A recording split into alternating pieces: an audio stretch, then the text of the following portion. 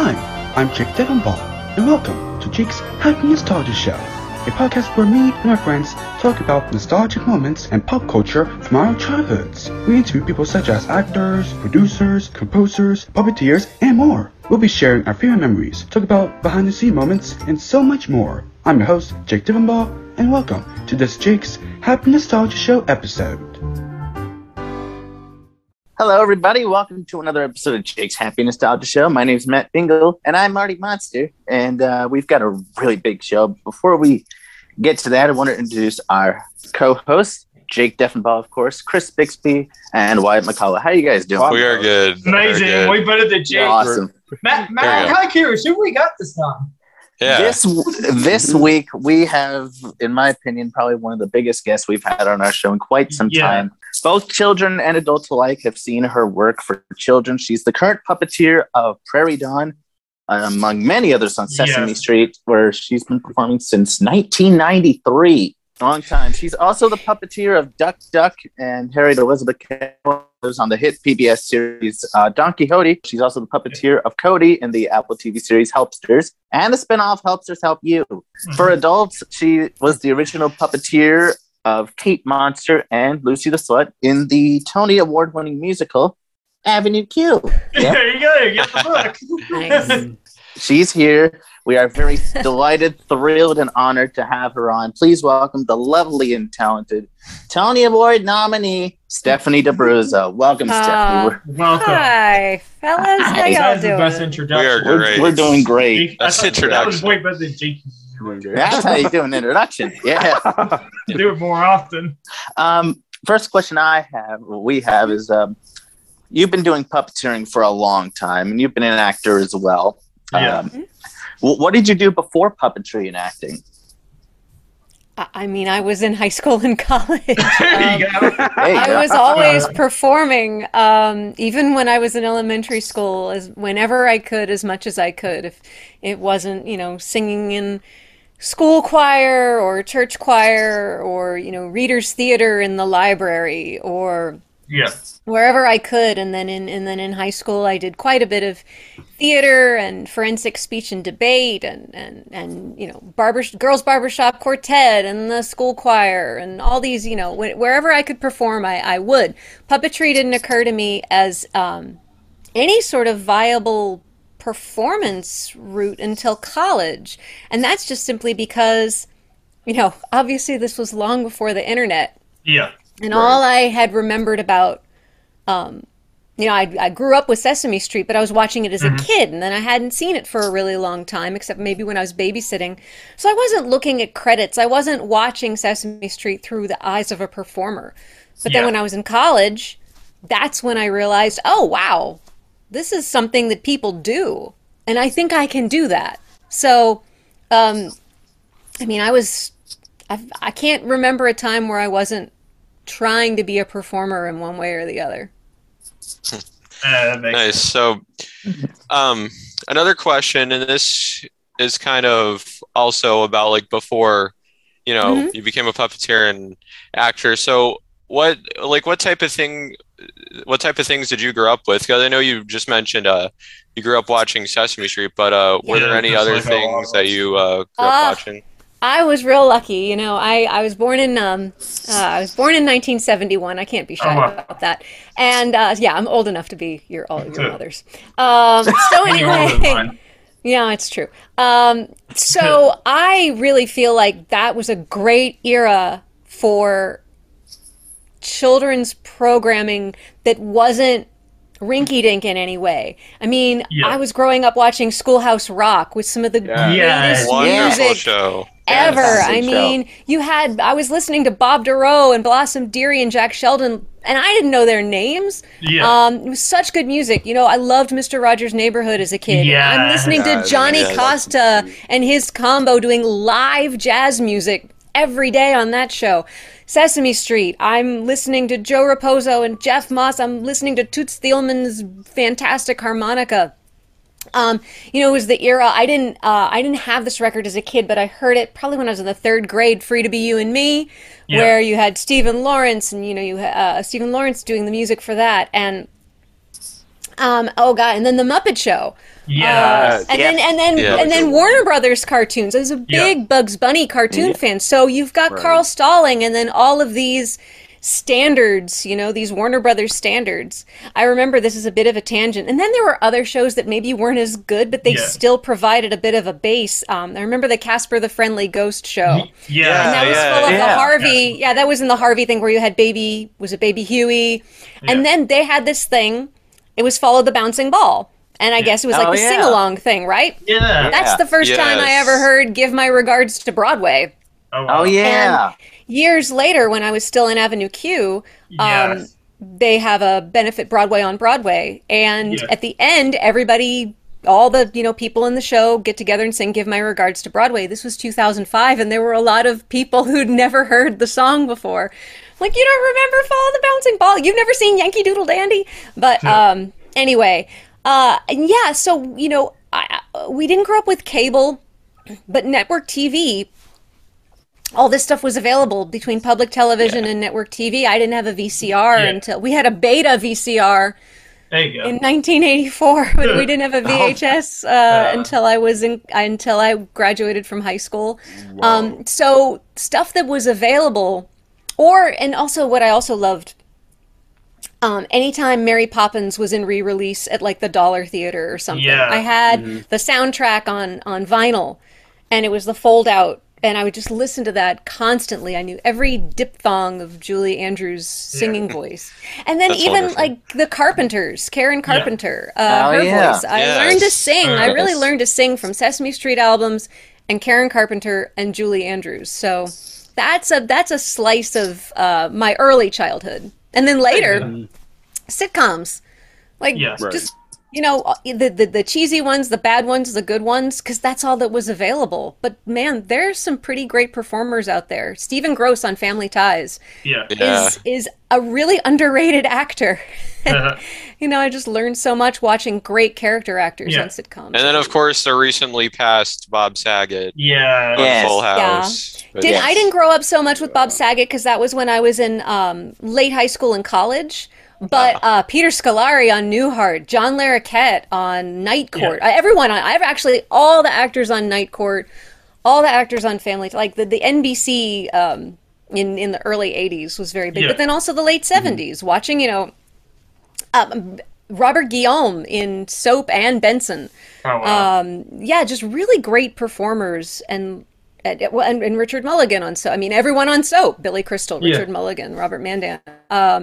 Catherine Hellman, and I'm really lucky that I didn't have to shell out a lot of money for streaming to watch, good performances. So true. Yeah, and I love when that conversation we just had about like early childhood. For me, I think. Well, really, how I got introduced to most of the puppetry stuff, like Sesame and the Muppets, was Bear in the Big Blue House. Which it's one of my favorite shows. Being a '90s kid, growing up with this stuff and seeing how they do it, made me want to get into it. Same with Matt here, because Matt inspired me. Right. And I know we'll bring it up later, but you mentioned vinyls. Matt actually has one of the Sesame Street vinyls. Actually, we have a couple of them. Of them. These are old, like 70s old. But we'll bring them out later. Yeah, we'll definitely do that. No, I loved Bert and Ernie Sing Along. That was one of my favorite. That's Sesame one we albums. have. Yes. Grab it. That's you can see it. I see it back there. That's her favorite. Ow, that's my neck. You can see Rudy also. I see Rudy. Yeah. That's a nice Rudy plush. Frankie Cordero will be very happy. Yeah. My buddy Frankie. He's great. Friend of his gave that to him for his birthday about a month ago. Yeah. Really nice. Sweet. Yeah. Yeah. But also, I see Winnie the Pooh behind Jake, and I grew up with the Pooh cartoons because they were still running Wonderful World of Disney when I was growing up too. So you'd see some really fun stuff on that as well. And again, Sherman Brothers. I grew up with the Sherman Brothers. I mean, come on. Yeah, I feel really fortunate to have been able to grow up at the time that I did, and even if I didn't know I was being exposed to good stuff, it just sort of roots in you and stays with you for a really long time. Oh yeah, that is true. Yeah, that's true. What is something from your past that you wish you could go revisit? revisit, like work on, or revisit just watch? Because I watch that stuff still. I mean, look at HBO Max has an amazing Warner Brothers library on it. Yeah. And they put out some great Blu-rays. That's how I found the Scooby-Doo Puppet special, which she did the voice for, which is amazing. Wait, well, which one? I'm sorry, I missed. Which one? The Scooby-Doo Puppet special is on HBO Max. Oh. I found it. Yeah, that was a lot of fun. That was very fortunate. We had, I think, initially hoped that would become a series, but it sucks that it failed. Yeah. No.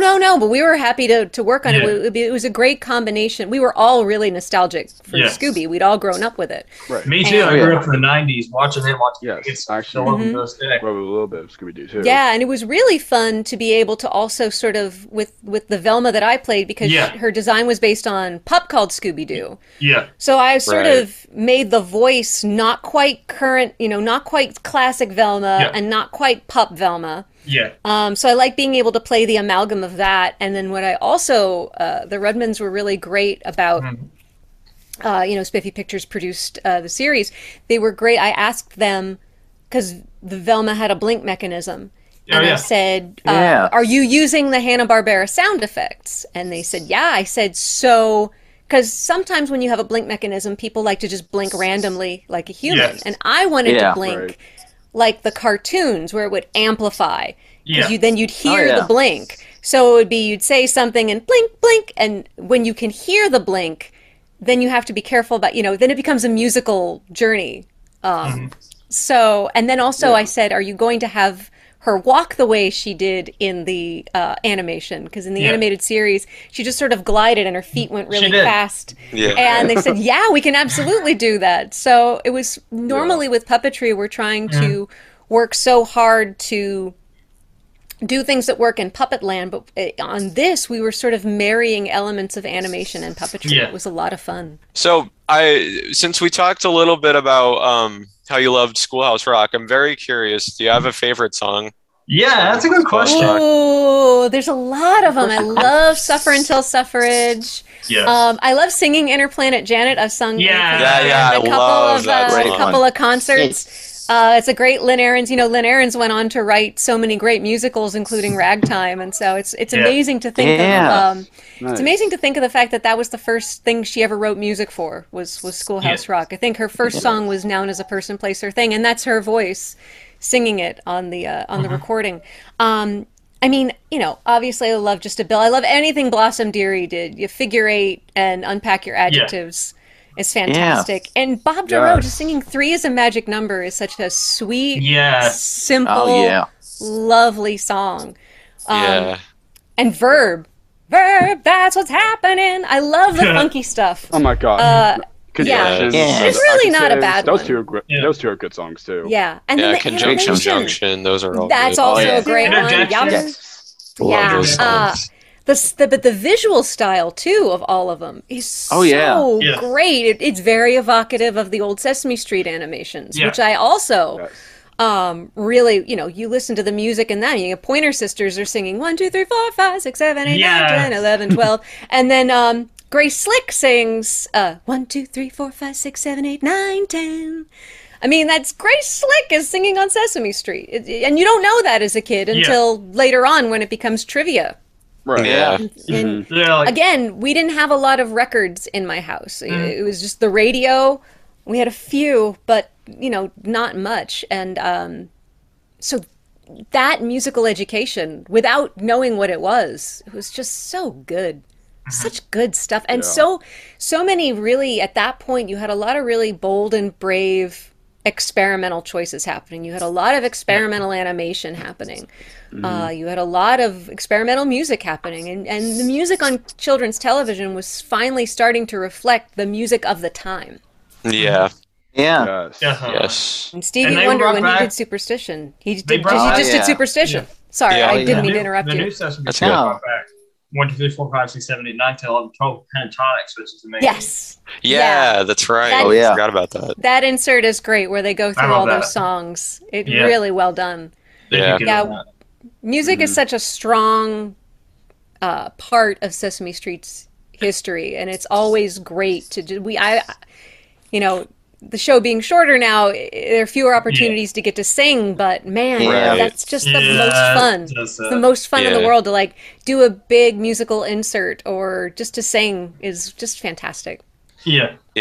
So I think we asked this a little bit, but is there something from like the past that you've worked on or like in general that you wish you could revisit?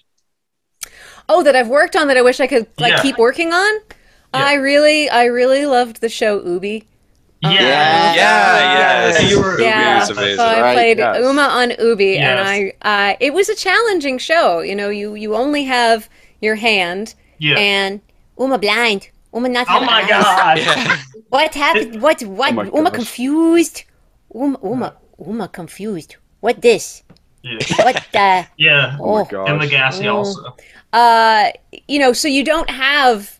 If we wanted to pick up a prop, you know, you would just pick up with your hand, and if you wanted to, or like, you know, picking up a little suitcase with my pinky, you're very exposed. I mean, the puppetry has to be.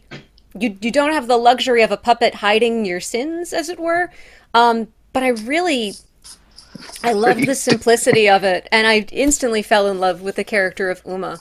I love a character who is young and naive, and you know, she's 3. Well, I think she was supposed to be 3.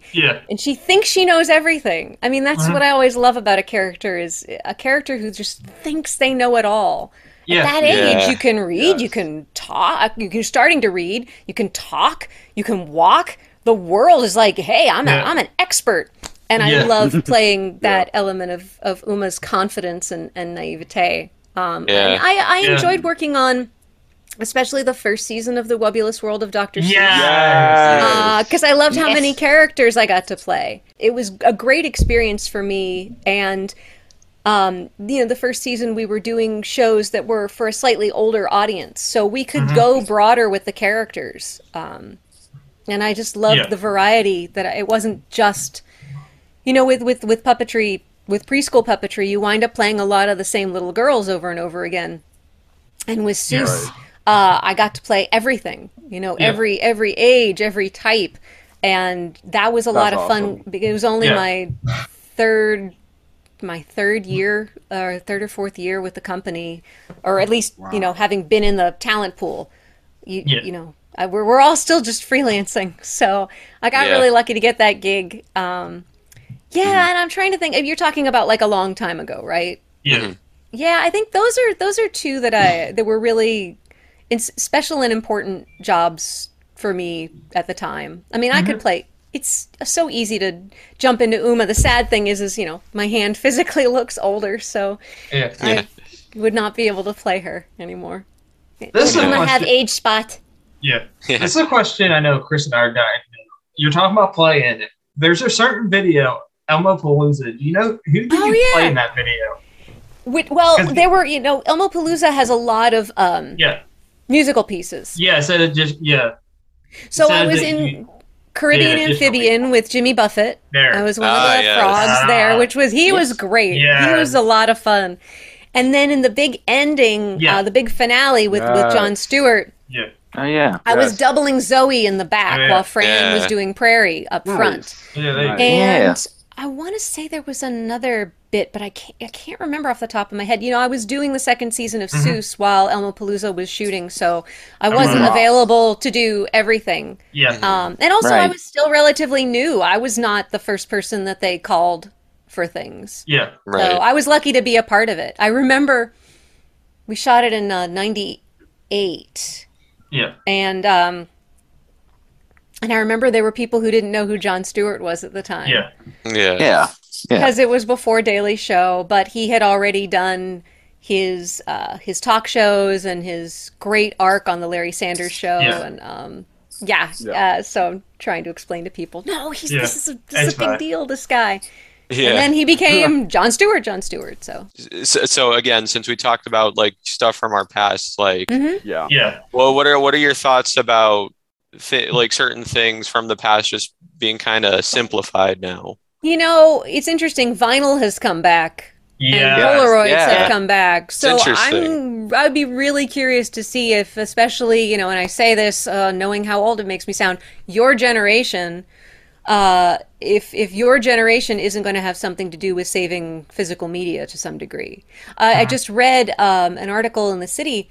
I don't know if any of you are familiar with the old Kim's Video that was in Manhattan for a long time.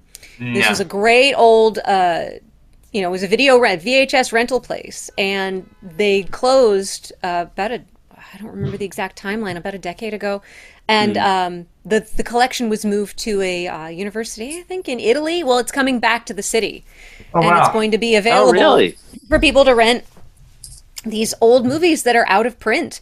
And aren't, you know, I think that people have a misconception about the internet. They think that, well, everything is available, and it's not true.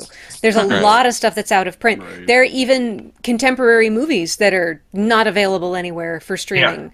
And some of them are out of print on disc. Movies from just 20 years ago are hard to find. So I think once people realize the things that are missing, I mean, and I think you can see that in some of the places that do retrospectives, you know, museums, I think, that show movies, you know, in a well-curated way, do relatively well because they're showing things that aren't necessarily available. I think the other thing about streaming that people really miss the boat on is curation. Yeah. It's hard to browse if you don't know what you're looking for. So you kind of need guidance. You need someone to tell you, and an algorithm's not going to do it. Netflix does not know me, and the algorithm is not always helpful. Most of the things I've found that I've really liked have been through just clicking and clicking and clicking and clicking and clicking, or reading a review of something and seeking it out and having to like write it down. Yeah. Okay, this, and it's on Hulu, and it's blah blah blah, and this is the name of it. Yeah. It's really, it makes it, I think, harder.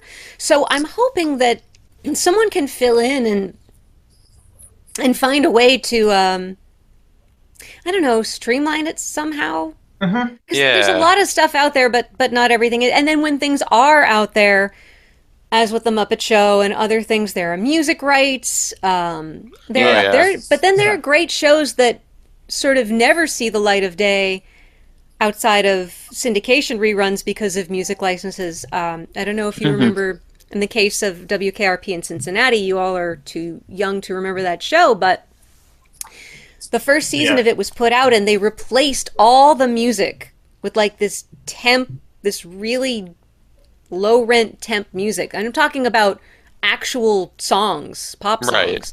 That were going to be too expensive to license. So then Shout Factory came in and did a better collection. I think there were still a couple things they couldn't license, but it makes a difference. Freaks and Geeks, if it wasn't for Shout Factory putting that out at a higher price point, that would have been a hard show to license. But then there are a couple of shows. There was a show from 1991 called Brooklyn Bridge. It was a Gary David Goldberg show. And I only saw it because they reran it on Bravo in the early 90s. It was a really fantastic show. And Gary David Goldberg, throughout his entire life, tried to get it put out on DVD. And, you know, for whatever reason, people think, oh, well, this, you know, people will buy it at this price point, but not this price point. And the music will cost us this, so we don't want to put it out at all because we can't sell it for that. There's some really good stuff out there that will remain either buried or bootlegged. And so but there's so much content.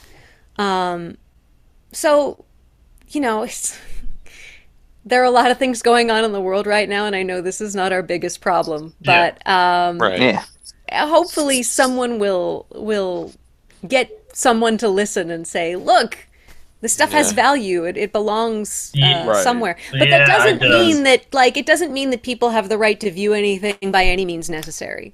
Craig and I, my husband Craig Shemin and I, did a screening right before the pandemic of some rarities of Sesame Street, and we showed clips from the Margaret Hamilton episode of Sesame Street. And we begged people, because we almost weren't going to get permission to show it, and we begged people. Craig had just had open heart surgery months earlier. This was his first appearance back.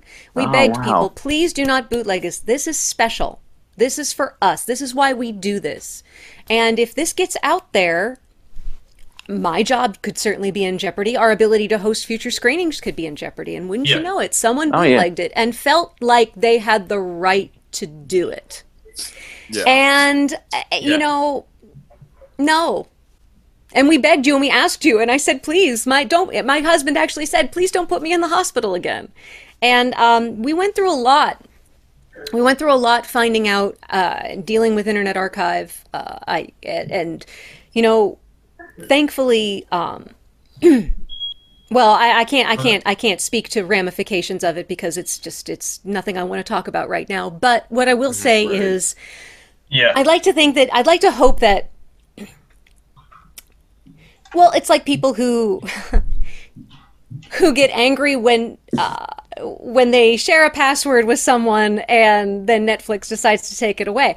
Content isn't free. Yeah, you know, exactly. People spend a lot of time and money to make these things. Game of Thrones does not happen in a vacuum, and it doesn't happen on a discount. Yeah, actors get paid, artisans get paid. That money has to come from somewhere, and I think people got into a habit of everything being online costing nothing. And so I think we're trying to, like, you know, the industry is trying to rein that in a little bit more because things did used to be free for a really long time. And I mean, you look at the rise of Napster in the late 90s, I think that's where a lot of it started. No one wants to pay for content. No one wants to pay for music. Why should I pay for music when, and you know, now you have Spotify paying artists 1/100th of a penny per stream. Artists have to make a living. We're people. We have bills too. People think that just because you know someone's name recognition is not a blank check. Right. It doesn't. Name recognition does not pay the bills. When I do a job, and that's why I won't work non-union. The work that I do, and it's not because I'm a snob, and it's because the work that I do has to be protected. Yeah. I have breaks and reasonable hours put in and 12-hour turnaround and also a residual structure. And that varies from project to project. But there are reasons why things cost. And I think we've lost the ability to recognize what things actually cost. And so, I don't know, that's my little diatribe on the universe owes you nothing as far as what you feel you should be. And I know people are probably going to complain about that, but it's fine. There are like, for example, with the Margaret Hamilton thing, there were reasons why Sesame Street did not want that out there. They didn't want it. And there are reasons why certain companies don't want things out there, just for reasons that you can't even begin to understand. So I'd like to hope that people can be a little more understanding in life moving forward. Because again, there are bigger problems in the world. See, this is when I start coming off like one of your moms. That's fine. I'm talking mom-like. Yeah, and about the streaming thing, I am happy though that there are things like Disney Plus and Paramount Plus where a lot of those things are archived that haven't, and a lot of the things haven't been on the air or haven't been shown in a very long time. Like a good example is another show that you worked on, The Book of Pooh. Yes.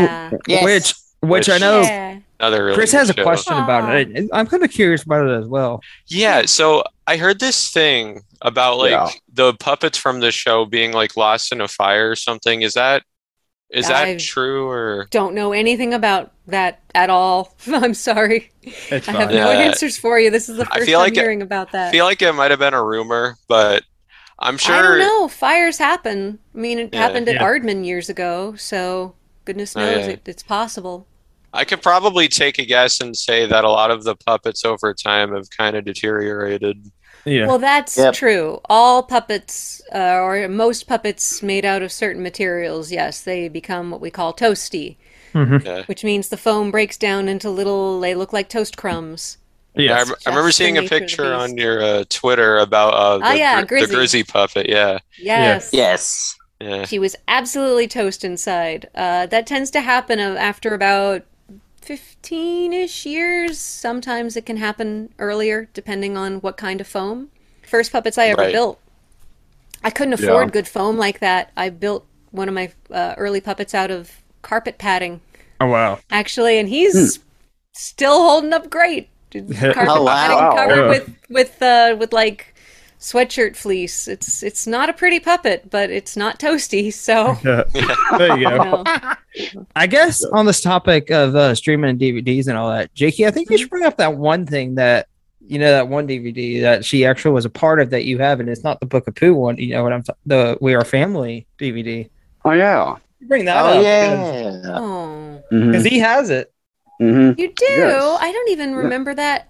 Look, wow. I don't think I've ever seen that DVD. It lists you as a puppeteer on it. Sure. Well, great all of the kids shows after September 11th came together through Nile Rodgers' We Are Family thanks to Christopher Surf Foundation. Yeah, thanks to Christopher Surf. Christopher Surf is amazing. Yeah. Who for those listening and watching don't know, he wrote just a ton of wonderful songs for Sesame, and he also created Between the Lions. Yes, and he's Little Chrissy. He's Little Chrissy. Yeah. Bring him back. He sang Born to Add. I love Little Chrissy. That's a character we need back on the show at some stage. Yeah. I love Chris Surf. But Nile Rodgers. I remember I was doing background work on Bear, and Nile Rodgers came to the set, and I mean, wow, Nile Rodgers is a legend, a legendary musician who's worked with everyone at the time. And this was the turn of the century, and VH1 was showing a lot of behind the music documentaries, and I felt like Nile Rodgers was on every single one of them because in one way or another he produced so many artists that you wouldn't think about. So I got his autograph, but so there was one great day at Sesame where we were all at Kaufman Astoria Studios, and we had the Sesame characters and the Bear in the Big Blue House characters and the Between the Lions characters all on the set at the same time. Like, that is just incredible. It was incredible, and all the puppeteers, so many puppeteers that day. It was a lot of fun. Such a great day for the puppetry industry, Yes. That was sort of in the heyday of puppets on preschool TV too. Yes. I have a theory that Flash animation is sort of what not killed, because there are more puppet shows coming on now, but for a long time. Yeah. Like Don Quixote now. Don Quixote and Helpsters. I mean, they're really great. I'm so lucky to get to work on all of them. New Fraggle Rock. Well, I think people can see a difference. Series. You can actually interact with humans. Yeah. You can actually have it's so tangible. It's there. And but Flash animation was cheap. At a time, puppetry was really flourishing at a time when the only options you had for animation were cell animation. Which took a lot of time. And now, CG animation is cheaper, Flash animation is cheaper, so that became sort of the go-to. And there are also so many more kids shows on than there ever have been before. Oh, yeah. We're trying to get Bear on Disney Plus. Yeah, and I hope that can happen. I'm kind of surprised that it hasn't, but and I know that all those. I feel like I should bring this up since I mentioned it. Have you seen there's a petition for it? Have you seen the petition for it to get it on there? I'm sure I have at some point. It's it's great. I'm so happy that there are so many fans who remember it fondly and want it to come back.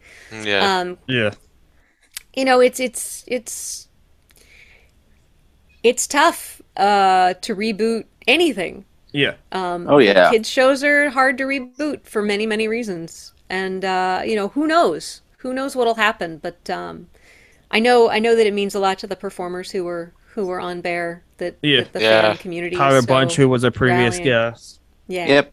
That was awesome. And Peter and Noel and everyone. Peter's amazing. Yes. Yeah, I know they all appreciate it. And they hope not only can the old shows run, but I'm sure they would love to go back and do more. Right. And Noel kind of is, because he's making he's on TikTok with his bear puppet and everything. I think that's just amazing. Yeah. And he's on Cameo too. Yeah. Yes. Yeah. So awesome. So I think we talked about this briefly in the beginning, but were puppetry and acting kind of like a passion of yours that you had beforehand? I mean, just performing in general. Yeah. I had never really puppeteered before I realized I wanted to do it. But every other facet of puppetry, as far as performing is concerned, singing and character voices and improv and all that kind of performing. That was me. That was all me. And when I thought about pursuing puppetry, I just realized I had to learn the technique, and I taught myself by watching and so yeah. There you but go. all those elements were there. I just had to make it, and I wasn't sure if I could do it. It was a lot of experimenting with character and working in front of the monitor and just practicing lip sync over and over. And it was and it was a different time. You know, there weren't really books on it, and you couldn't email anyone about it because it was before the internet as we know it. And there was no YouTube for YouTube videos. And really, the only things I had were the Of Muppets and Men book and the Secrets of the Muppets tape that someone had dubbed for me. Oh, wow. And seeing anything behind the scenes was pretty rare, you know, at that time. Yeah. Whatever I could get my hands on. And then just watching the puppetry in general, I was able to sort of figure out, well, if the hand's in the head and the head's doing that, then the neck is the wrist.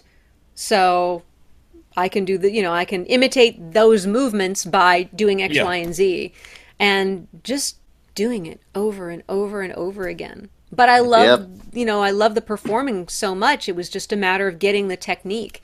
And I was lucky to have access to camera equipment and friends to help me make some video projects in college. And it was fun to play around with that. But I feel like it just clicked for me. Yes. Just a way to perform and do everything I wanted to do without it mattering what I looked like. Yeah. I definitely agree on that. I self-taught myself as well. Yeah, I got to do it. Well. Yeah, same here. Me and Drakey did also. Yeah. Yes. And we get help from Marty and Matt over there. Yeah. It's crazy how we've inspired people. We've only been doing this like almost 2 years. Alex it's crazy. Yeah. That's great. That's crazy. Like there's a whole puppetry community on Instagram, which is amazing. Oh yeah, it's amazing. Yeah. Very talented too. Yeah, I mean, and even if you don't actually be a professional puppeteer, puppetry is a great way to explore character and explore other elements of performing. And exactly. It's just different. It allows you to push yourself into places that you might not without a puppet on your hand. Exactly. Yes. Yep. It definitely teaches you how to improvise in character, which does. is not something that a lot of performers have the opportunity to do. Right. Outside of, Groundlings and Second City. It's a great thing. Yeah. So, who were some of your influencers as a performer? Oh, I mean, obviously all of the Muppet performers, but then you got people like Jerry Nelson. Again, exactly. I mean, he's amazing. Jim and Frank and Richard and Jerry and Carol and Fran and Dave and all the Muppet people. Yes, exactly. All those guys. But I mean, Julie Andrews and Madeline Kahn and Bernadette Peters and Carol Burnett. And like I said, all those actors on the sitcoms, Linda Lavin, and I can't even begin to remember, or think of all the names, and Betty White and rest in peace, and Mary Tyler Moore, yes. And even like I watched soap operas growing up, so soap actors. Yeah. There's some really great soap actors out there. Susan Lucci, just like you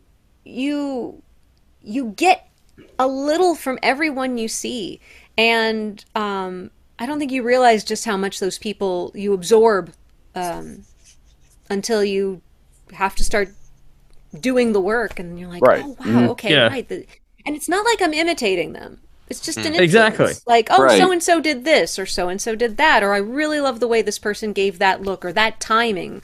And then writers. I mean, you look at the comedy of Carl Reiner. You look at the comedy of what Steve Martin was doing, and Gary Shandling and Paula Poundstone and Tracy Ullman. And the Simpsons in college was huge for me. It was when the show was first starting. I mean, exactly. I I was watching in the mid '90s when I was very unemployed. Comedy Central started showing the old Tracy Ullman show again, and Dan Castellaneta and Julie Kavner were human actors in that. It was sketch comedy, and The Simpsons were just little animated bumpers. So watching them do that sketch comedy, or the Ben Stiller show, you have Bob Odenkirk and Ben Stiller and Andy Dick and Janine Garofalo. Just, you know, it's the little things that seemingly pass by you that you realize years later. Oh wow, you know, watching Cheers, watching the Bob Newhart show and Newhart. Later on, huge comedic influences. And you know, they were brave. The bravery of a lot of those people. I was not a open kid. I was shy as a kid. I never really liked to raise my hand. But if I was on a stage and I had permission to be brave, I could do anything. And a lot of that bravery was learned by watching people just go all out on these shows. And you know, even when I was finally old enough to watch Saturday Night Live, you know, the 80s people, so Phil Hartman and Jan Hooks and Nora Dunn and, you know, these great people doing great character work. Right. Yeah. I mean, I definitely looked up to you guys, like watching Sesame Street and Book of Fu and all those shows. Yeah. And you know, there's also people like Kevin Clash and Steve Whitmire, all those guys. Yeah. I feel like on the topic of Sesame, we need to bring up somebody who we lost this year, Emilio Delgado. Yeah. Oh yeah. Emilio was the most amazing person. I bet. We thought I'm still processing I am too. Emilio. Well, because he was so full of life in every way. Yeah. He was the happiest guy I've ever seen enter a room. He lit up every room he was in. I've never heard him complain or be angry. And even if he was talking about a situation that hurt him, he did it with a smile. I can't begin to explain how special Emilio was in every way. I bet. Such a sweet, rest in peace, good-looking, talented. His singing voice was so beautiful. His personality was so beautiful. He was just full of joy, and I was so lucky to know him. He was one of the first people to know my name. Wow. People to call me by name. When Luis says, "Hi, Stephanie," I'm just, oh my God. Yeah. Oh, wow. Yeah, and of course, you know, Carol Spinney and Jerry Nelson, of course, they were also wonderful. Yeah, I mean, it's going to be 10 years since we lost Jerry, and I can't believe it's been that long. Which is actually Matt's favorite. Favorite. One of my favorites, Jerry Nelson. Yeah. Jerry also was such a special person, and again, still can't believe that I met him. Still can't believe that he ever knew my name. And he was someone whose voice was a very resonant part of my childhood. He did so many character voices that they stuck with me for so long. Like Snuffy. And then you meet them. He was Snuffy, and even his AMs, even like Farley or whatever. Or he'd sing a little, you know, the G Grover, G George. I mean, just what, or Emmett, you know, Emmett Otter. I mean, he would just bring this sweet soul to whatever he did, and that definitely influenced.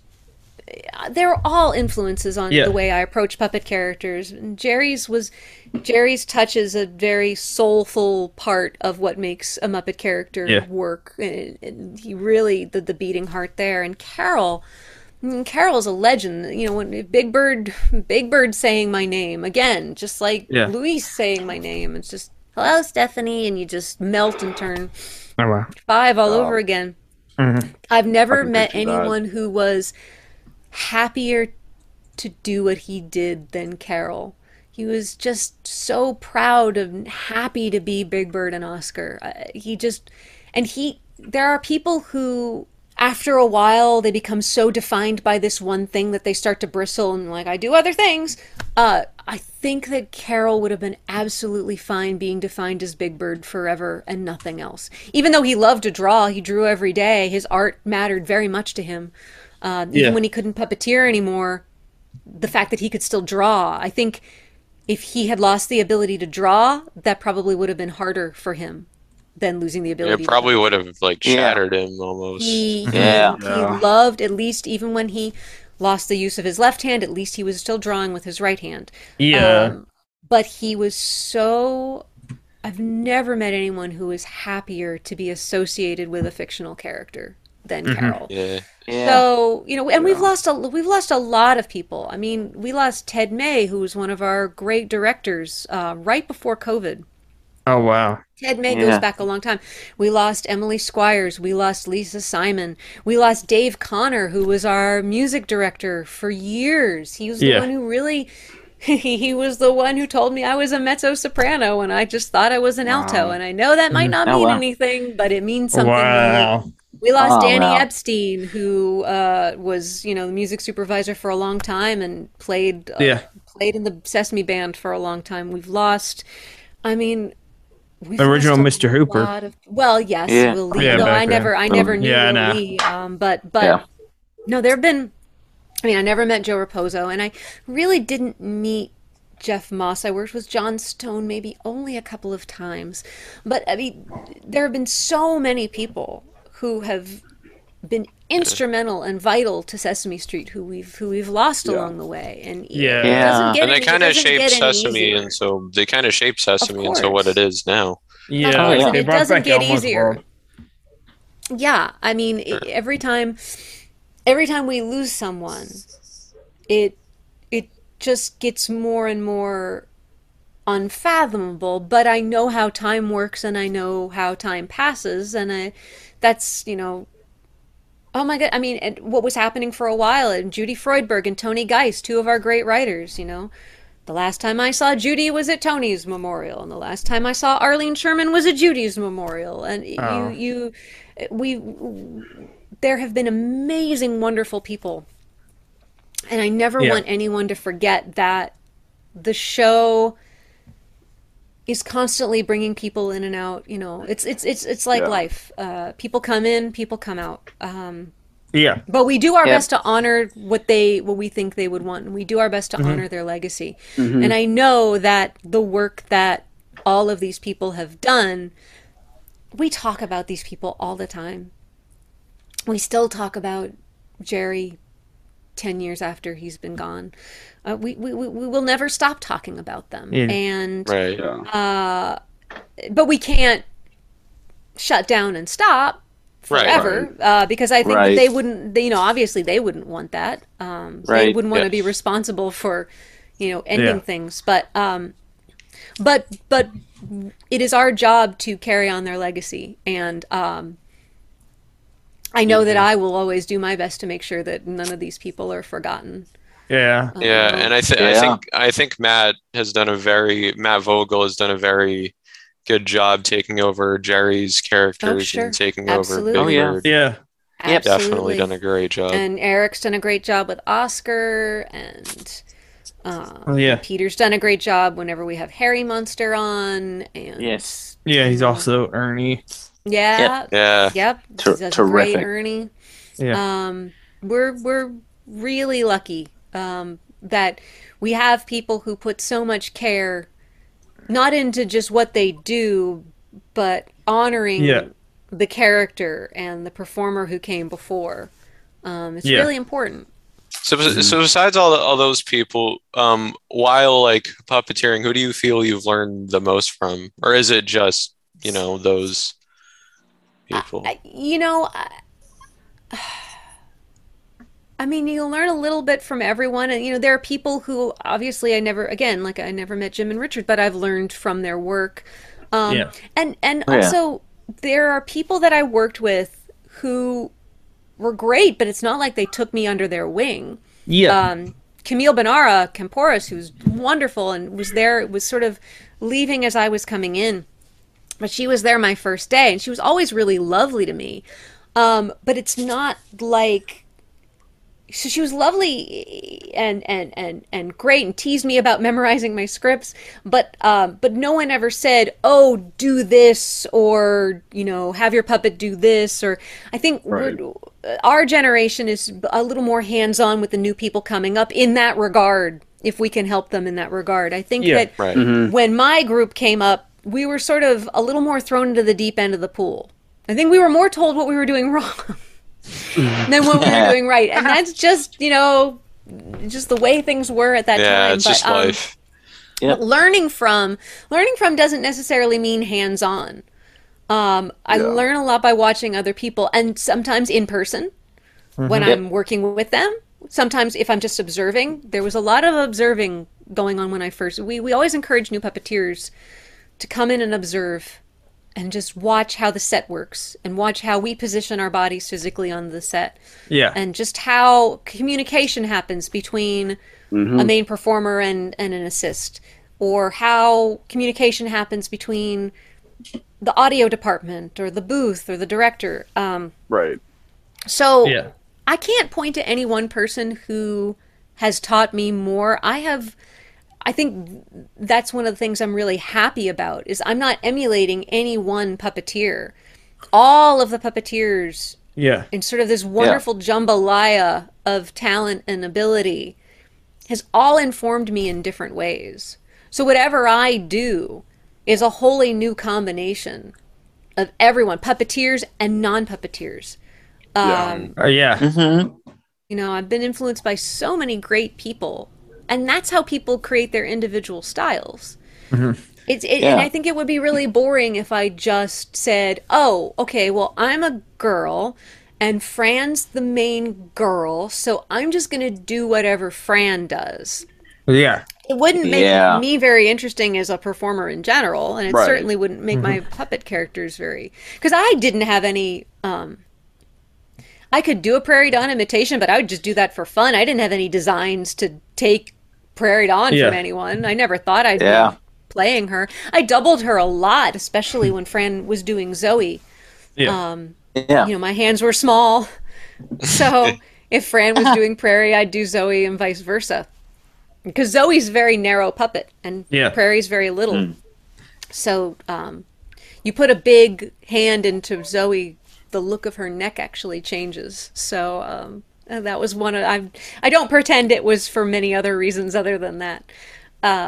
So, yeah, and, you know, men and women. I still find myself inspired by watching a great Jack Lemmon performance in a movie. Billy Wilder films. It's important to stay open to all voices and new voices, and I'm constantly learning. I'm learning from friends who are creating now, people who are younger than me who are creating now. I think that's the weird part about getting older, is when you start admiring people who are younger than you. Because when you're growing up and you're you know, in your 20s and 30s, everyone you want to emulate is older than you. Exactly. And now I'm like, wow, John Oliver's my hero. John Oliver is 10 years younger than I am. He's awesome. He is awesome. And so is his producer, Tim Carvel, who's also younger than I am. So that's the weird thing, is when you find yourself, but I think that's the important thing about life, is don't stop learning, don't stop growing, and don't cut yourself off from someone who you think can educate you. I'm learning a lot from the youngs. I mean, and you look at people like Greta Thunberg and Amanda Gorman and Malala, you know, these are great people that I can learn a lot from. So keeping your mind open makes you a better performer and a better person. And I've always said, it's you know, paraphrased a line from Yankee Doodle Dandy, it's more important to be a great person than it is to be a great actor. Absolutely. And I know you've had a couple of your own characters on Sesame, like Lulu and the Graveyard. And I enjoyed and all those characters. Yes, and Elizabeth. And you know, again, I was lucky at a time when there were more shows and more opportunities for new characters to have scripts. I was great. I had great fun. Things change, awesome. Shows change. I did them, but I'm always a person who also likes variety. So there are characters that I could play forever, but I know that everybody, even if they love playing a character, like, okay, well, what else can I do? It's like weightlifting. You're only going to get stronger. You're not going to get any stronger if you keep lifting the same weight over and over and over again. Yes, definitely. You want to challenge yourself. You want to give yourself something else to do, whether that's vocally or personality-wise or, our age, this, that. So I love the variety that I get to have by not really playing a lot of consistent characters over the years.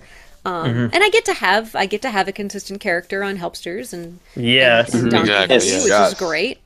Yes. So I feel like I get to have the best of a lot of worlds. I get to have one-off characters once in a while, and even on Helpsters, if I get to play a one-off character, that's fun. That's really I'm like, yes. Yeah. It's not because I don't love playing Cody. I love playing Cody. It's just something different. Yeah. It's Always good. up for something. It's good to change it challenge up every now yourself. and then. Yeah, it's good. It's good to challenge yourself in that aspect. Absolutely. Oh yeah. Yes, instead of being the same character for like so many decades, for example. Yeah, and again, there's nothing wrong with that. Right. It's just that I want to get stronger. I want to get better. Exactly. I want to explore more and see what I can do and challenge myself. There are some. I don't think Carol wanted to play a lot of other characters. Yeah, it was great. He perfectly happy doing. He Big brought Bird life and to the Oscar characters. forever. Yeah, Exactly. and Bruno. Yes. And Granny Fanny Nesselrode for a brief period of time. But seriously, I don't think I never heard him whine that bring back Granny Fanny Nesselrode. He was very happy to do what he did.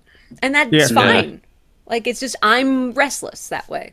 Yeah. But he had his outlets in other ways. Everybody's different. What they want, everybody's different. Mm-hmm. Yes. Oh yeah. So I think Matt should ask the Matt, next how about you take question the Matt about a certain musical. Matt, ask the next two. Bring up the book as well, because he definitely. He got this book yesterday. We brought up the book earlier, but right. But we told you we had the soundtrack. We have it right here. Oh, there it is. There it is. Yep. For those That's... listening to this on audio, this is the original soundtrack of the Tony Award-winning Avenue Q. Yep. Yes. Which as we 19 mentioned, years ago. It's crazy. Yeah. All those years ago.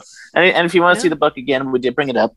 I gotta say, completely off topic. I love how this cover is made of fur. No, the book came out in 2006, but the Broadway was 2003. Yeah, 2003. That's 2003. right. And it has the song list in there too. Years after it. It's got the whole script in this book. Yeah. And we were off. Yeah, we were off Broadway at the Vineyard Theater exactly 19 years ago this month.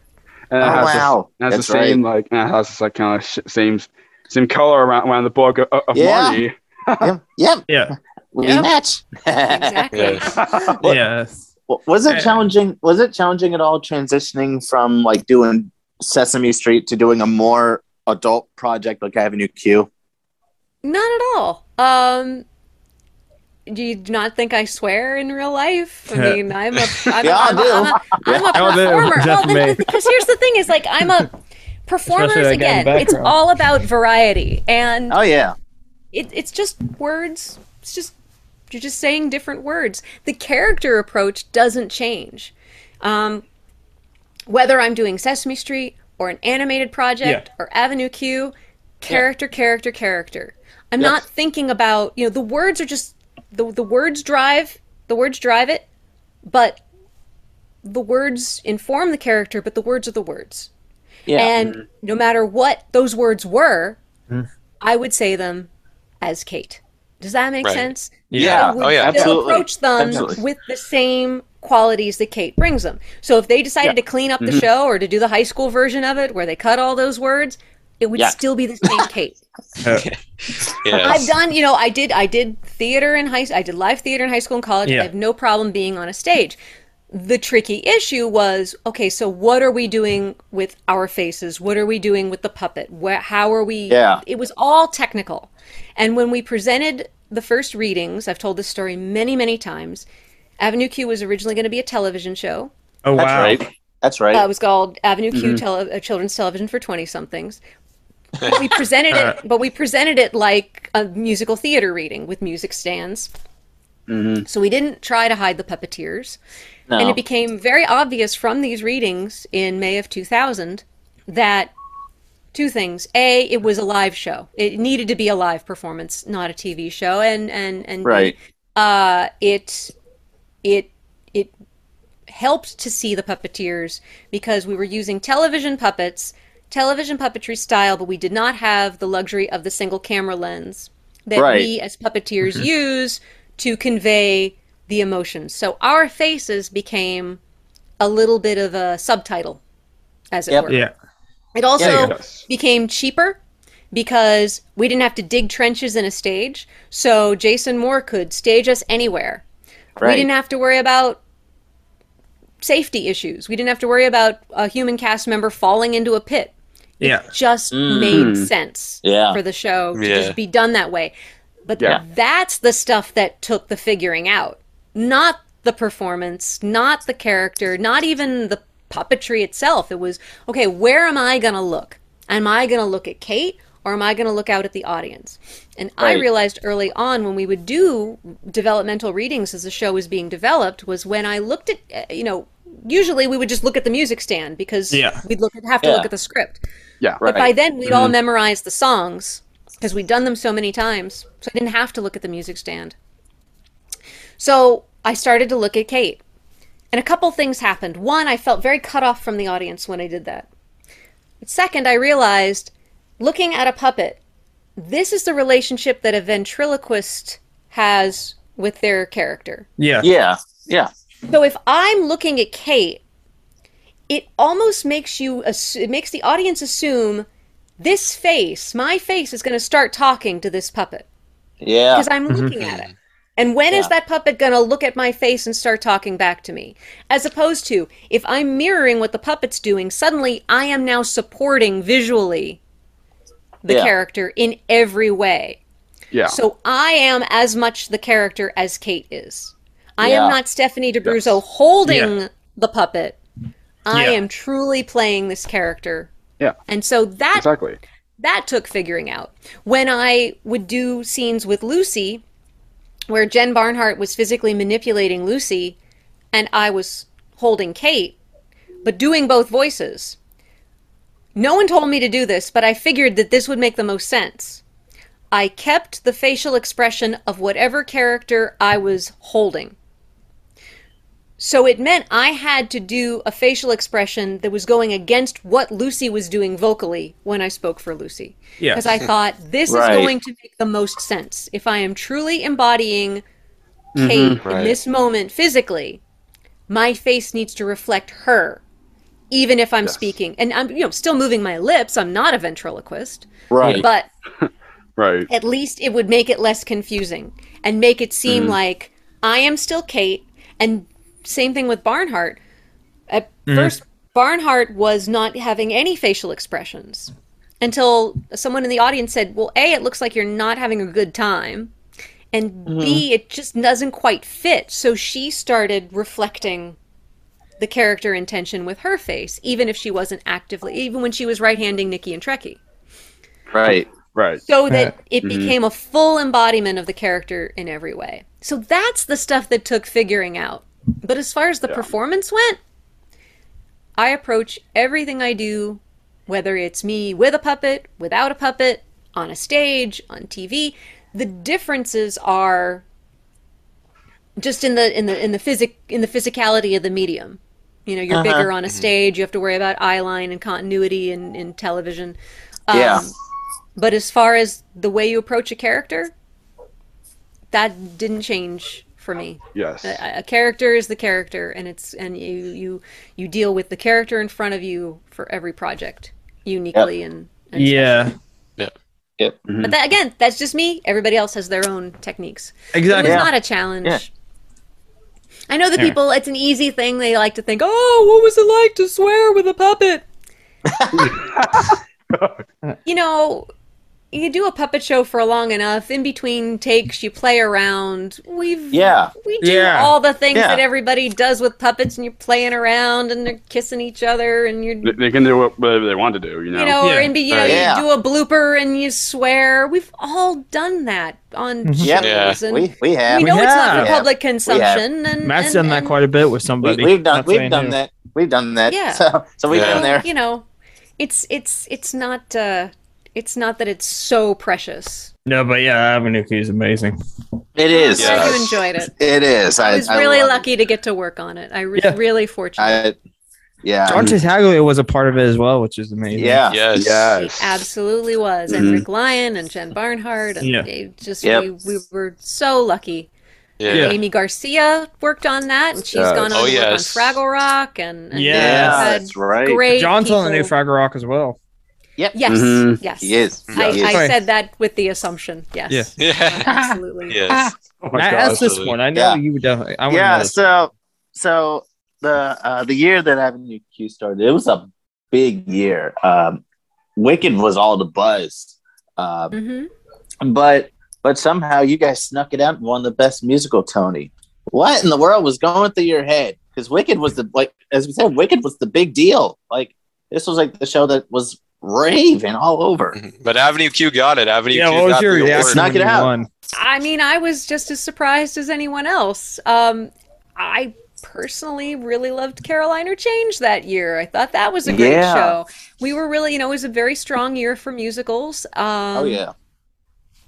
We were very lucky, but Wicked is still running strong on Broadway. So it's really not a true measure of whether a show is worthy of running on Broadway or not. In fact, there are a lot of people now who think Wicked was robbed. And I think at the time there were a lot of people who were happy for Avenue Q beating the big fancy show. But now there are people who are very angry about it, and they're angry at me, and I didn't do anything. Yeah, you didn't do anything. The thing is I think that there were people at the time who thought there was this competition between shows, and that couldn't be farther from the truth. The Broadway community is pretty supportive of each other, and we know that a good show raises all boats. We got a lot of our audience from people who lost the Wicked lottery. Our audience demographics overlapped with Wicked quite a bit. We appealed to a very similar demographic, so I saw a lot of Wicked hats in our audience. We love that people came to town to see Wicked, because then maybe they'd see another show when they were in town, and maybe that show would be Avenue Q. So, Boy from Oz was across the street from us, and Hugh Jackman raised so much money for Broadway Cares that year. And we loved, we loved being on the same street as Hugh Jackman and being, down the block from, or a few blocks away from Wicked, and down the block from Taboo, and not far from Caroline or Change. And Little Shop of Horrors had their revival that year, and we just loved being part of that community. So I don't like when the narrative, it's an easy narrative for press that shows get competitive. That's not true. I think all shows want other shows to run, and we want everybody to be successful. Obviously, shows come and go. That show has to close for another show to open. That's the circle of life. To quote another Broadway show. But nobody had any ill will at the Tonys, and no one said, "Oh wow, we got it." That wasn't our reaction at all. It was, what? We were the little show that could. We were just this little thing. And that those voters at that time in history voted for us, that's lovely. That's lovely. It still is a surprise. And not because we weren't good. It's always a surprise when anything is recognized. It's not false modesty or anything. It's just how nice. I mean, I was just happy that we ran long enough to be on the Tonys. That was not a given. No. The show opens. We could have closed easily in 3 months if we were not a big hit at the beginning. People, it's a hard show to describe to people. I mean, because we didn't just want to call it a dirty puppet show, because that's not what it was. It wasn't just a dirty puppet show. So we were, people drag their friends kicking and screaming, saying, I don't like musicals, I don't like puppets, don't make me come see this, but then they enjoyed the show. So yeah, I don't know why things succeed, and I don't know why things fail. I've said this for a long time. Not everything good is successful, and not everything successful is good. But an award also does not equate success. Well, it was a nice thing. It was a great thing. Exactly. But all things considered, Wicked's still going strong, and great for them. But narratives change over the years. It's the same thing with Oscars, the same thing with Oscars are Emmys coming and up. Oscars. All people can talk about is, well, this film, do you remember what film won Best Picture 3 years ago? No. What really matters is standing the test of time. And I'll tell you something. Getting an award does not make mediocre work better. Yeah. And not getting an award doesn't make doesn't make good work worse. Yeah. If you don't get an award, that does not negate your good work. And I think we get so caught up in trophies that people just assume, oh, well, then you must not have been good enough if you didn't win. Well, there can only ever be one winner. Yeah. Right. I mean, look at Olympians, for heaven's sake. You're going to tell me that everybody, in the opening ceremonies, when the thousands of athletes march through that arch, that a fraction of them are going to come home with a medal. Does that negate the athleticism and professionalism and wonderfulness of the people who don't medal? Of course not. Yeah. But we're flawed humans, and we like shiny things. Anyway, one thing I wanted to talk about briefly. I know you were also on a game show. Yeah. Pyramid. Game show. Yeah, no, it was Pyramid. The Donny Osmond version of Pyramid was during Broadway week, not long after Avenue Q opened in 2003. It was the fall of 2003, and that was a lot of fun because my husband Craig Shedman is a huge game show fan. Pyramid is one of our favorite shows. The Dick Clark version. It's a fun word game to play. So, and we played the home game. I mean, it's a fun game. So, I was proud of the fact that I knew how to play that game. Unfortunately, they made me play with Kate Monster on my hand. So, no, it's hard to. Now, fortunately, the end game, they let Kate just watch. I still had to have her on, but I can't imagine the pressure of trying to help someone win money and having to puppeteer. It's too much for your brain. As it was challenging to play in character. Right. Well, there were the contestants who were watching in the green room. They're like, oh my God, there's a puppet girl? We don't want to be paired with her. I was very proud. Got to the winner's circle 3 times and won twice. So out of the 2 shows that I did. Wow. But it was fun. But you really do. I mean, that's stressful. I can imagine. $10,000 on the line for someone. That's not nothing. I didn't want to mess up, and I still kick myself for the guy who I couldn't get. I lost in the winner's circle on, and then I kicked myself for the time I didn't get to the winner's circle. This is 19 years later, and 19 years later. What could I have said? What could I have done? Yeah. But it was fun, and Donny Osmond was great, and Donny's amazing. Yeah, it was fun. It was fun to be on a game show. I think that if my career had gone in a different path, it would have been a lot of fun to be one of those people who shows up on all the game shows. But that's not how it went. But would have been fun, and my husband would have loved it. The only bad thing is it meant that he couldn't audition for the show. Right. If I had been on it, it meant he couldn't audition to be on it. But. Right. Yeah. Oh well. Yeah. So, what can you tell us about the show that you're now a part of now, which is called, that you mentioned earlier, the Helpsters? Yeah, Helpsters is a lot of fun. I don't know when the next season is coming, but I think it's coming soon. Yeah. It's on Apple TV Plus. Marty's excited. We've had a great time. Marty is excited. Yeah. It's really fantastic. Oh yeah, I know when he's not. Really I'm not saying when though. Yeah. Yeah. Well, we don't know. We honestly don't know. I don't know when it's happening. Apple knows. Maybe they do. Maybe they don't. But we're on a need to know basis, and apparently right now we don't need to know. We don't. Yeah. So Right. I don't know what to tell you. Yeah. But no, we have a good time doing it, and we've had some great guest stars come on the show. Really great comedic people. I see them everywhere now. And I think of all our Helpsters alumni. Chris Redd is killing it. And Zach Cherry and Larry Owens. I see him everywhere. And Kate Micucci and she's awesome. She's the voice of Velma in Scooby-Doo now.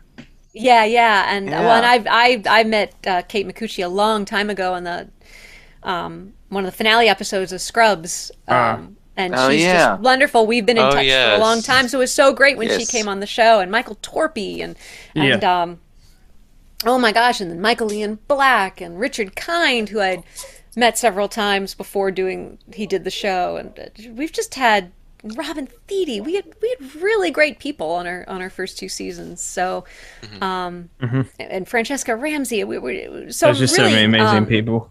Yeah, and great people from the world of comedy. So we've got some good people coming up, but I can't say anything about who they are. Really fun people. Sure, they'll be wonderful. Can't wait to see. Yeah.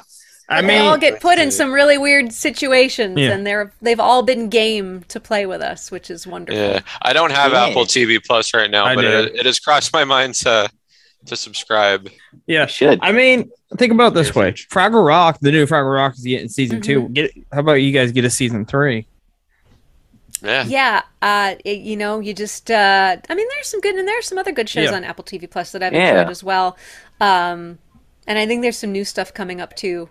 That's exciting. I mean, I've enjoyed Morning Show. I'm looking forward to seeing Severance. I've enjoyed Central Park, which is good. I really liked Mythic Quest. Was a great show. I know they've got a couple more seasons. Yeah, they've been doing a lot of new stuff with the Peanuts characters on Apple TV Plus as well. Snoopy show. Yeah. Well, and you can see Charlie Brown Christmas whenever you want too. Yeah. Exactly. Yeah. Great, which is amazing. Which I actually have a DVD of. That is right. Yeah, I have the DVD. I do as well. Somewhere. But yeah, we have a good time, and we're really lucky that our writers let us play around with the characters a little bit.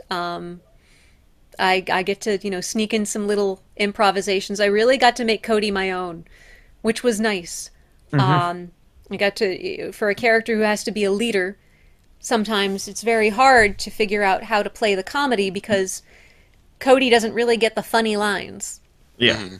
So rather than saying funny things, I have to say things funny, which can be a bit of a challenge. And I was lucky that they gave me a little bit of a leash to really make Cody something that I think is special. I hope that other people like her too. It's tricky. It's a tricky line to ride when you're playing the leader of a lot of really funny, silly characters. Yeah. But we have a good time with each other. I also really like the Helpsters Help You. Yeah, the spin-off that you did. I love that. During the pandemic. We shot that in the room I'm sitting in now. Oh wow. Yeah. During the pandemic, we shot that from home. Yeah. Wow. Craig was the camera person, and we set up that green screen, and And just thank record. you. We were proud Yeah, just of press the that. record button. Well, not quite. We had quite the setup, and it was a fun challenge, but it was nice to be able to do something, and it was really great that Apple allowed us to do that. When the Sesame characters were when the pandemic first started, Sesame was reaching out and saying, we want to do stuff from home. And I said, well, I don't know how much you're going to want to do with Prairie Dawn, but wouldn't it be great if I could do something with Cody? And Ben Lehman talked to Tim Macchione, and Tim Macchione talked to Apple, and presto, we had Helpsters Help You in a matter of weeks. It happened really fast, and we were really lucky that we could feel like we could do something. Yeah. It was a challenge. It's a challenge to work from home, but it was fun. I bet. Oh yeah. Yeah. Speaking of challenging, was it typical or challenging assuming roles of characters from past puppeteers? You mean taking over Prairie? Yeah. Was it difficult? Yeah. Pretty much. That's the only one I've done. That's the only character I've adopted. I love Prairie, and anything to help keep her going, I want to do, and that Fran. It was nice that Fran was a part of that process for so long. That she sort of had, that I got her blessing, as it were. Yeah. So I love playing around with Prairie whenever I can. I know I don't sound exactly like Prairie. I just try to do whatever I can do to make it as close to the Prairie we all know and love as possible. And made the magic happen. Try. Yeah. But yeah, Fran is great, and I was the last thing that Fran did as Prairie was that big that Cookie Museum mystery project, the Great Cookie Heist project. That that special we did with Rachel Dratch, and that was Prairie had been huge, and Prairie hadn't really been on for a while, so I got to be there. For Fran, we knew Fran was retiring. She knew she was leaving. She had her last official day, actually having performed Prairie, which not everybody obviously has. So it was nice to sort of, now I didn't know I was playing her yet. The auditions hadn't happened yet, but it was nice to see that Fran was okay with it, that it was her choice. No one was forcing anybody out. So it's just, but I just love Prairie. Yeah, speaking of Prairie, she was actually a part of the recent Sesame Street GalaxyCon. Yes. Oh yeah, that was amazing to watch. That was really fun. Yeah, that was a fun panel. Seeing Kevin and Steve, Oscar, Frank, and all of them again, together again. I mean Roscoe. Yeah, Roscoe. And Bob. And imagine gonna be a part of it one day. Really amazing. Really amazing. Hopefully, I don't know. I don't know about that, but I'm just happy to have a job, and I'm happy to have my health insurance, and that's really all an actor can ask for. Yeah. There you go. Yeah. To make a living doing something you enjoy and do it enough so you can earn your health insurance. I mean, there you go. That's not nothing. I may never be anybody's favorite. I may never have the most popular characters. I may never even have a big character, but I've managed to make a living in this little corner of the business, and I know a lot of people who are far more talented than I am who have not had the same opportunities that I've had. Whether they're working on stage or whether they're working in non-puppetry television or voiceover, there are so many talented people in this industry who there are only so many jobs. Yeah. And it's not because they're not good. It's just for whatever reason. So I count myself very fortunate, and I know that it's not a given. I know that it's not something that will necessarily last forever. So I'm grateful for every day I get to do it. Oh yeah. Yep. So what do you find to be like the main differences between, say, acting with the puppet and like acting on stage? I have an IQ. You can brush your hair out of your face if you don't have a puppet on. Yes. You can pick up a prop and you don't have to worry about rigging it. Avenue Q is a different story, but I mean, the shows that I've done without a puppet on stage, you don't have to worry about a lot of things. I mean, puppetry is not easy. It's just something you even when it's second nature, you still have to think about it. You still have to think about your technique. So when I sing Fine, Fine Line, not in context of the show and without the puppet, I sing it differently. Because I'm not singing it as Kate. I don't sing it in the character voice. And I'm singing it as a standalone song. Yeah. So it sounds different. Kate doesn't belt those high notes. I do belt those high notes. It's different. Not better, not worse, just different. Yep. When I did I Love You Because, which was a off-Broadway show I did after Avenue Q, different role, different show. I changed costumes. I mean, sometimes it's those little things. It just depends on the role. I only played one role as opposed to Avenue Q, where it was multiple roles. So I enjoy the opportunities to perform in any regard, but the biggest difference is really little things like costumes and shoes and being able to brush the hair out of your face and where you wear your microphone, and it's those little things. Yes. I know it's not a really fun answer, but it's sometimes answers are boring. Every answer can be, it's an answer nonetheless. Yeah, but it's my truth. Yeah, the truth might not be exciting, but it's my truth. Yeah. Everyone has a different answer, so there you go. Yeah. Everybody has a different answer. Yeah. And did learning about puppetry and acting, or did puppetry and acting as a whole, like, influence how you look at yourself as a person? No, I think puppetry is just something that I do. And I know how lucky I am to do it. I'm lucky to be part of that world. Now, where it has affected me are all the people that I've gotten to meet because I'm a puppeteer. So the Jerry Nelsons and the Carol Spinneys and the Emilio Delgados of the world, and the Sonia Manzanos and the Bob McGraths, those people who I can call my friends are very special to me. The Matt Vogels and the Eric Jacobsons and all of the Ryan Dillons and all those wonderful people. They're in my life, and I'm so grateful that they're in my life because I do that. But the actual act of being a puppeteer, as opposed to any other career path I might have chosen, you still do it. Yeah. Well, it's just... You just gotta get used to it. No, it has nothing to do with that. It's just who I am as a person. I like to think that puppetry is just one element of who I am as a person. Yes. We're all more than one definitely. thing. I am many things, and puppeteer is just one of them. So I'm lucky that these are people that I've gotten to learn from and interact with and be friends with. But if I was a puppeteer and didn't know those people, I don't know that that would necessarily change me. It might change my experiences that might, have a ripple effect. But no, I will always have my same insecurities, no matter what I've done, whether I succeeded or failed as a performer.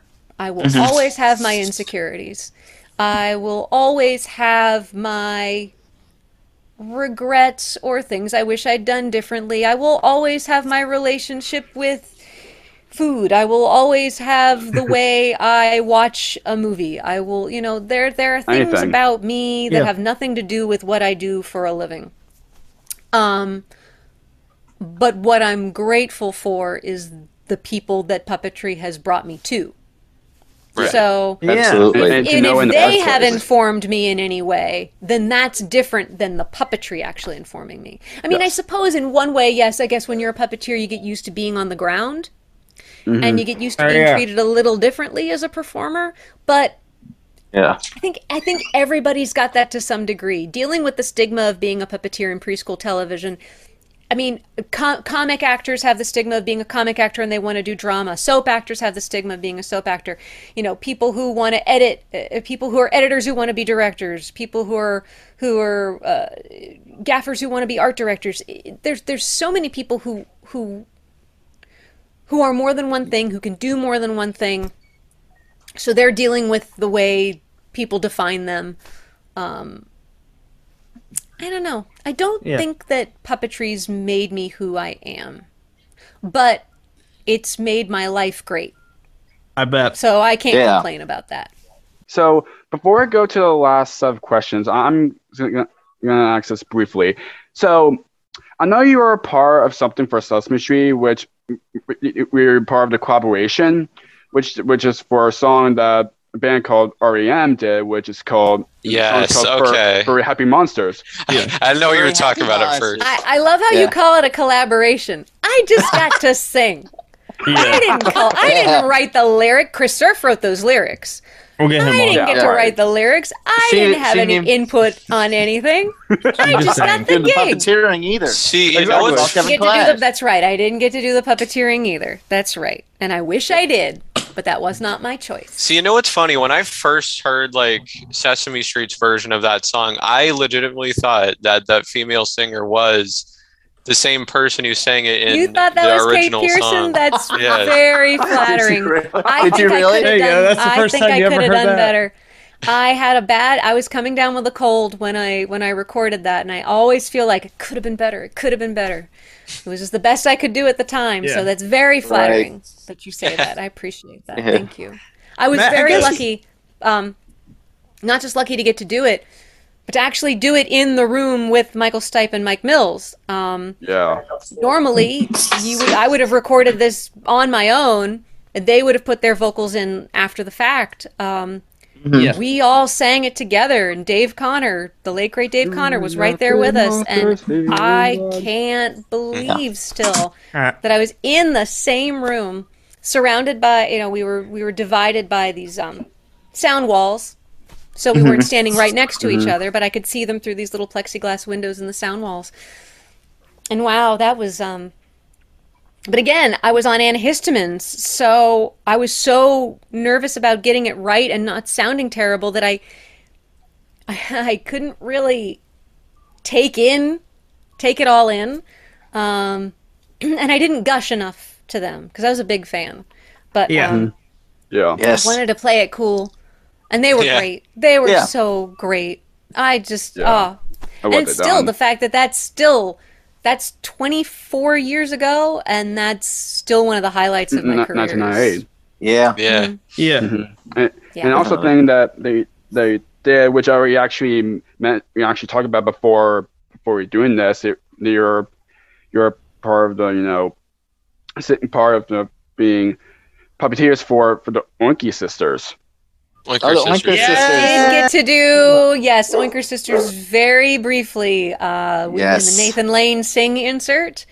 And in one of the Elmo's worlds, I did get to be an Oinker Sister for a hot second. Yeah. That was fun. That was fun.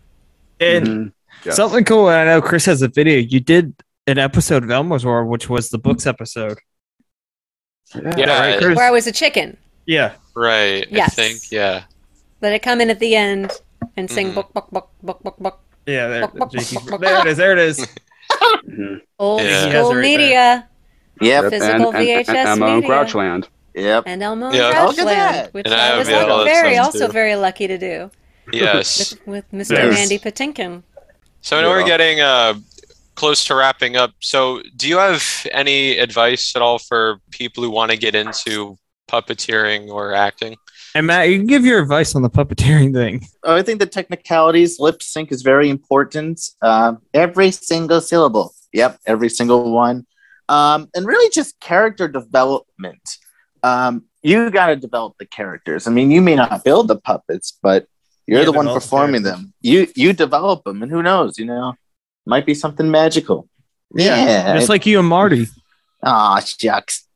Mm-hmm. Anyway, Yeah. What about you, Stephanie? That's all pretty good. Yeah. No, I guess I speak more in generalities about it. I just, don't be afraid to do something different. Don't think of puppets as being so precious that you can't do something outrageous and fun. Challenge yourself. Yes, With definitely characters. challenge yourself. Just be who you are. Definitely. Vary the way that Your character interest too high. moves and walks, and give it highs and lows. Decide whether that character is going to be quiet. Sometimes still is also very nice. I think everybody likes to think that bold is big and wild and crazy, and sometimes being small and deadpan is also a lot of fun. I discovered how wonderfully deadpan puppets could be when I was in college, and that changed a lot for me. Play with everything a puppet can do. Reaction time, listening. Listening is one of the most important things a puppet character can do. But also, just as a performer, show up on time. Your call time is not the time you arrive, it's the time you're ready to work.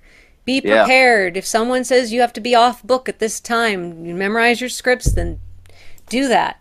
And if you're not, we don't always memorize our scripts at Sesame Street, but at least look at them. Don't read them cold. Think about, have a plan, and be prepared to change that plan. Yeah. That's something we teach on Sesame Street, but man, it really applies to life too. Have a plan, but be ready to change it. Have a voice in mind, but be ready to change that voice. Have intention. Work with intent. Don't just read the words. Remember that it's a performance, and that it has to make this thing that's not alive seem like it has a beating heart and breathing lungs and a thinking brain, even if its eyes don't blink, even if there's nothing funny about it, even if it just has one line, even if it has no lines. Yeah. Make it mean something. Have intent. You're going to walk across a screen. You're going to walk across a screen. Go someplace. Have intention of where you're going to go. Are you going to walk slow, or are you going to walk fast? Are you going to roller skate? Are you going to be depressed? Are you going to be happy? Are you going to be in a hurry? Are you going to be taking your time? So many options. But don't get so bogged down by those choices that you get frozen by the decision. Mm-hmm. Make choices. And don't be afraid to fail. I think that's a big thing too. Yeah. That's why, especially in theater, that's what the rehearsal process is for. And I need to remember that.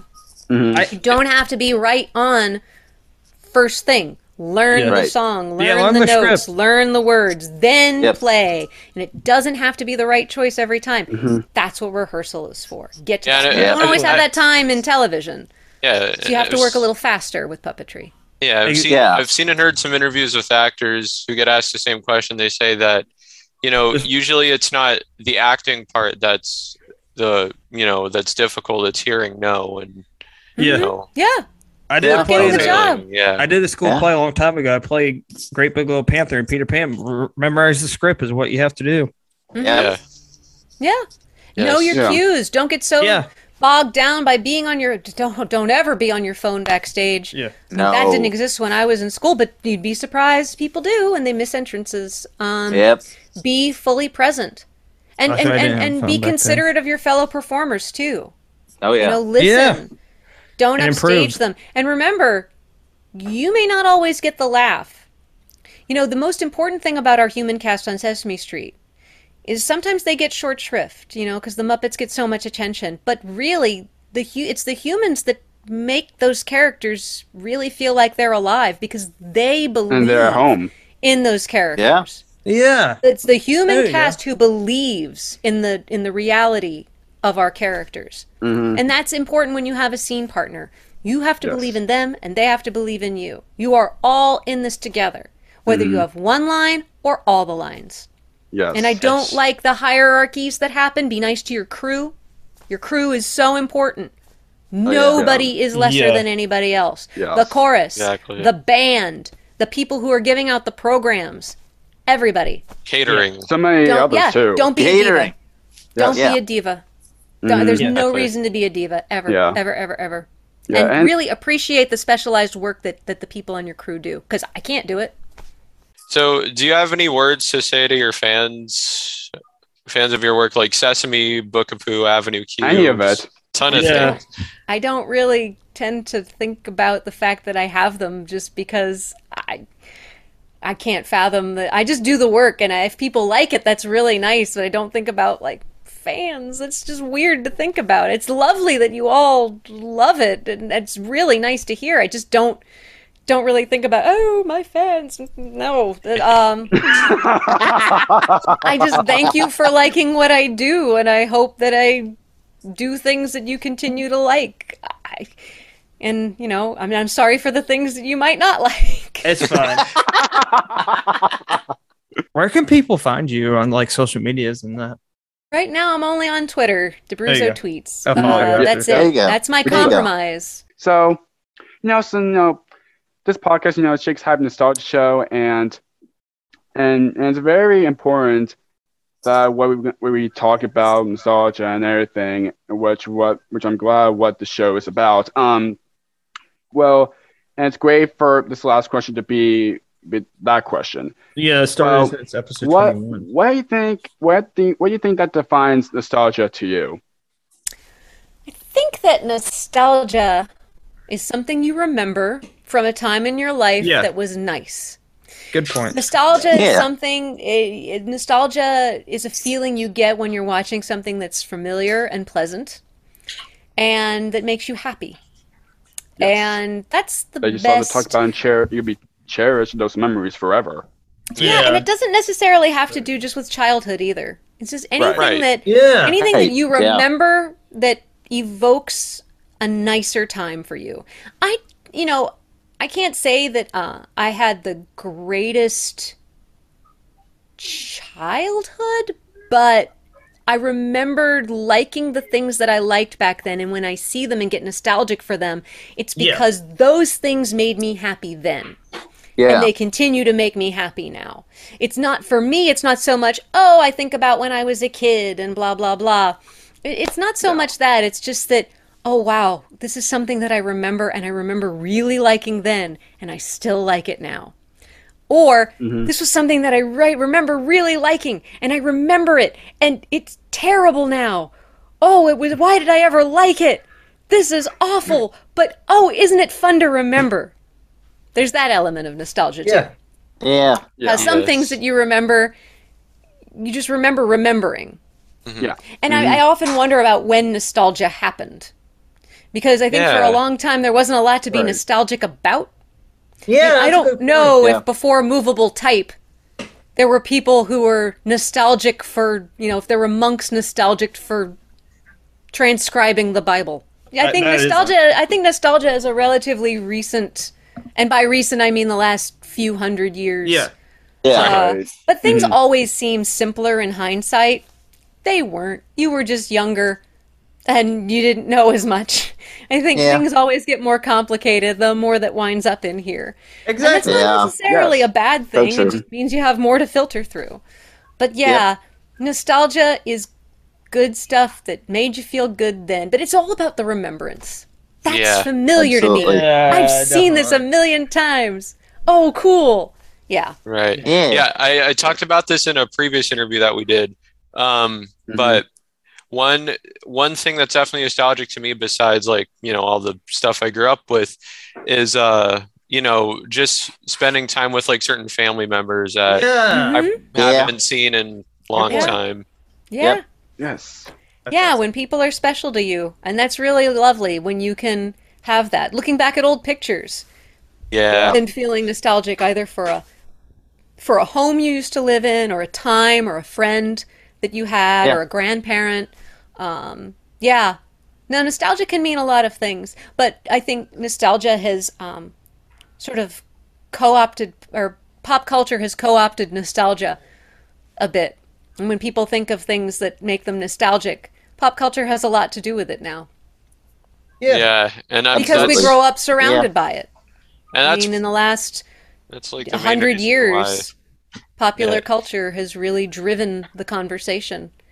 And that's probably the main reason why nowadays we have all these reboots and all these different things are coming back. Well, because they're things that we grew up with, and they want to introduce them to a new audience, while keeping trying to keep that same magic alive for the people who grew up with it back then. Yes, familiarity is comforting. Some almost like when you're sick and you have chicken soup that your mom used to make for you. There's a comfort in something familiar. There's a comfort in something you know. Or if you eat the same, I can rely on this peanut butter and jelly sandwich to make me feel good. I can rely on these Oreos because they're always going to be the same. Yeah. But the thing about reboots is, true. Like with Avenue Q, it was a very hard show to describe to people. But when you do a reboot of something, that's already baked in. If you say we're rebooting we're rebooting Full House.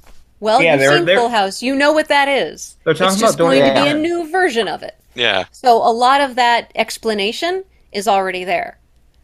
But I like that there's room for really good new stuff too.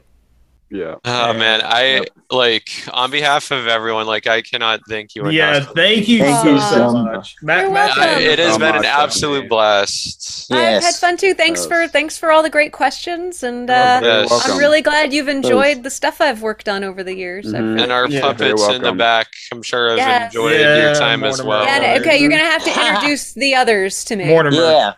Mortimer's the blue one right here. Okay. Mine's simple. His name's just Puppet Chris. And that's Bean. I like that. Yeah, Bean. Well, there you are, Bean. Bean's Bean and Mortimer. Yeah, Bean's one of them. Puppets. Good. That's great. Full House. They're all fantastic. We're making Full House with puppets. There you go. Puppet Chris is interesting. I got him from one of those old Muppet kits that they used to sell at Toys R Us back in the day.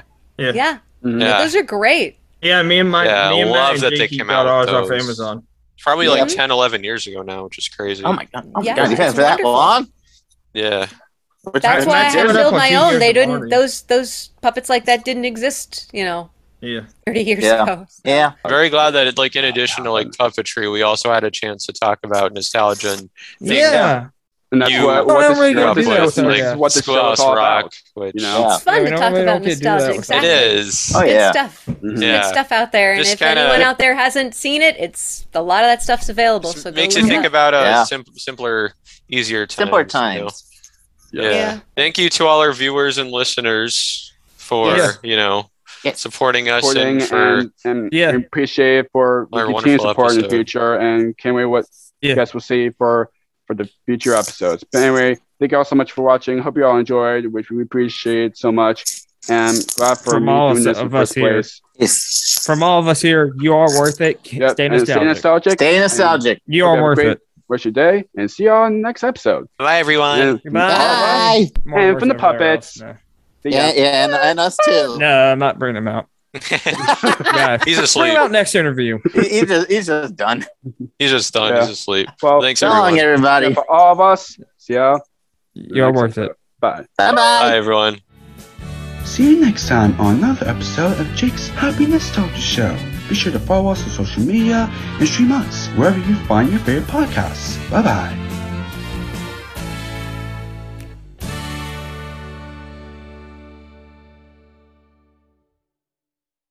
This episode is dedicated to a wonderful actor and singer who we very recently lost, Emilio Delgado, also known as Luis on Sesame Street. You will be missed by all.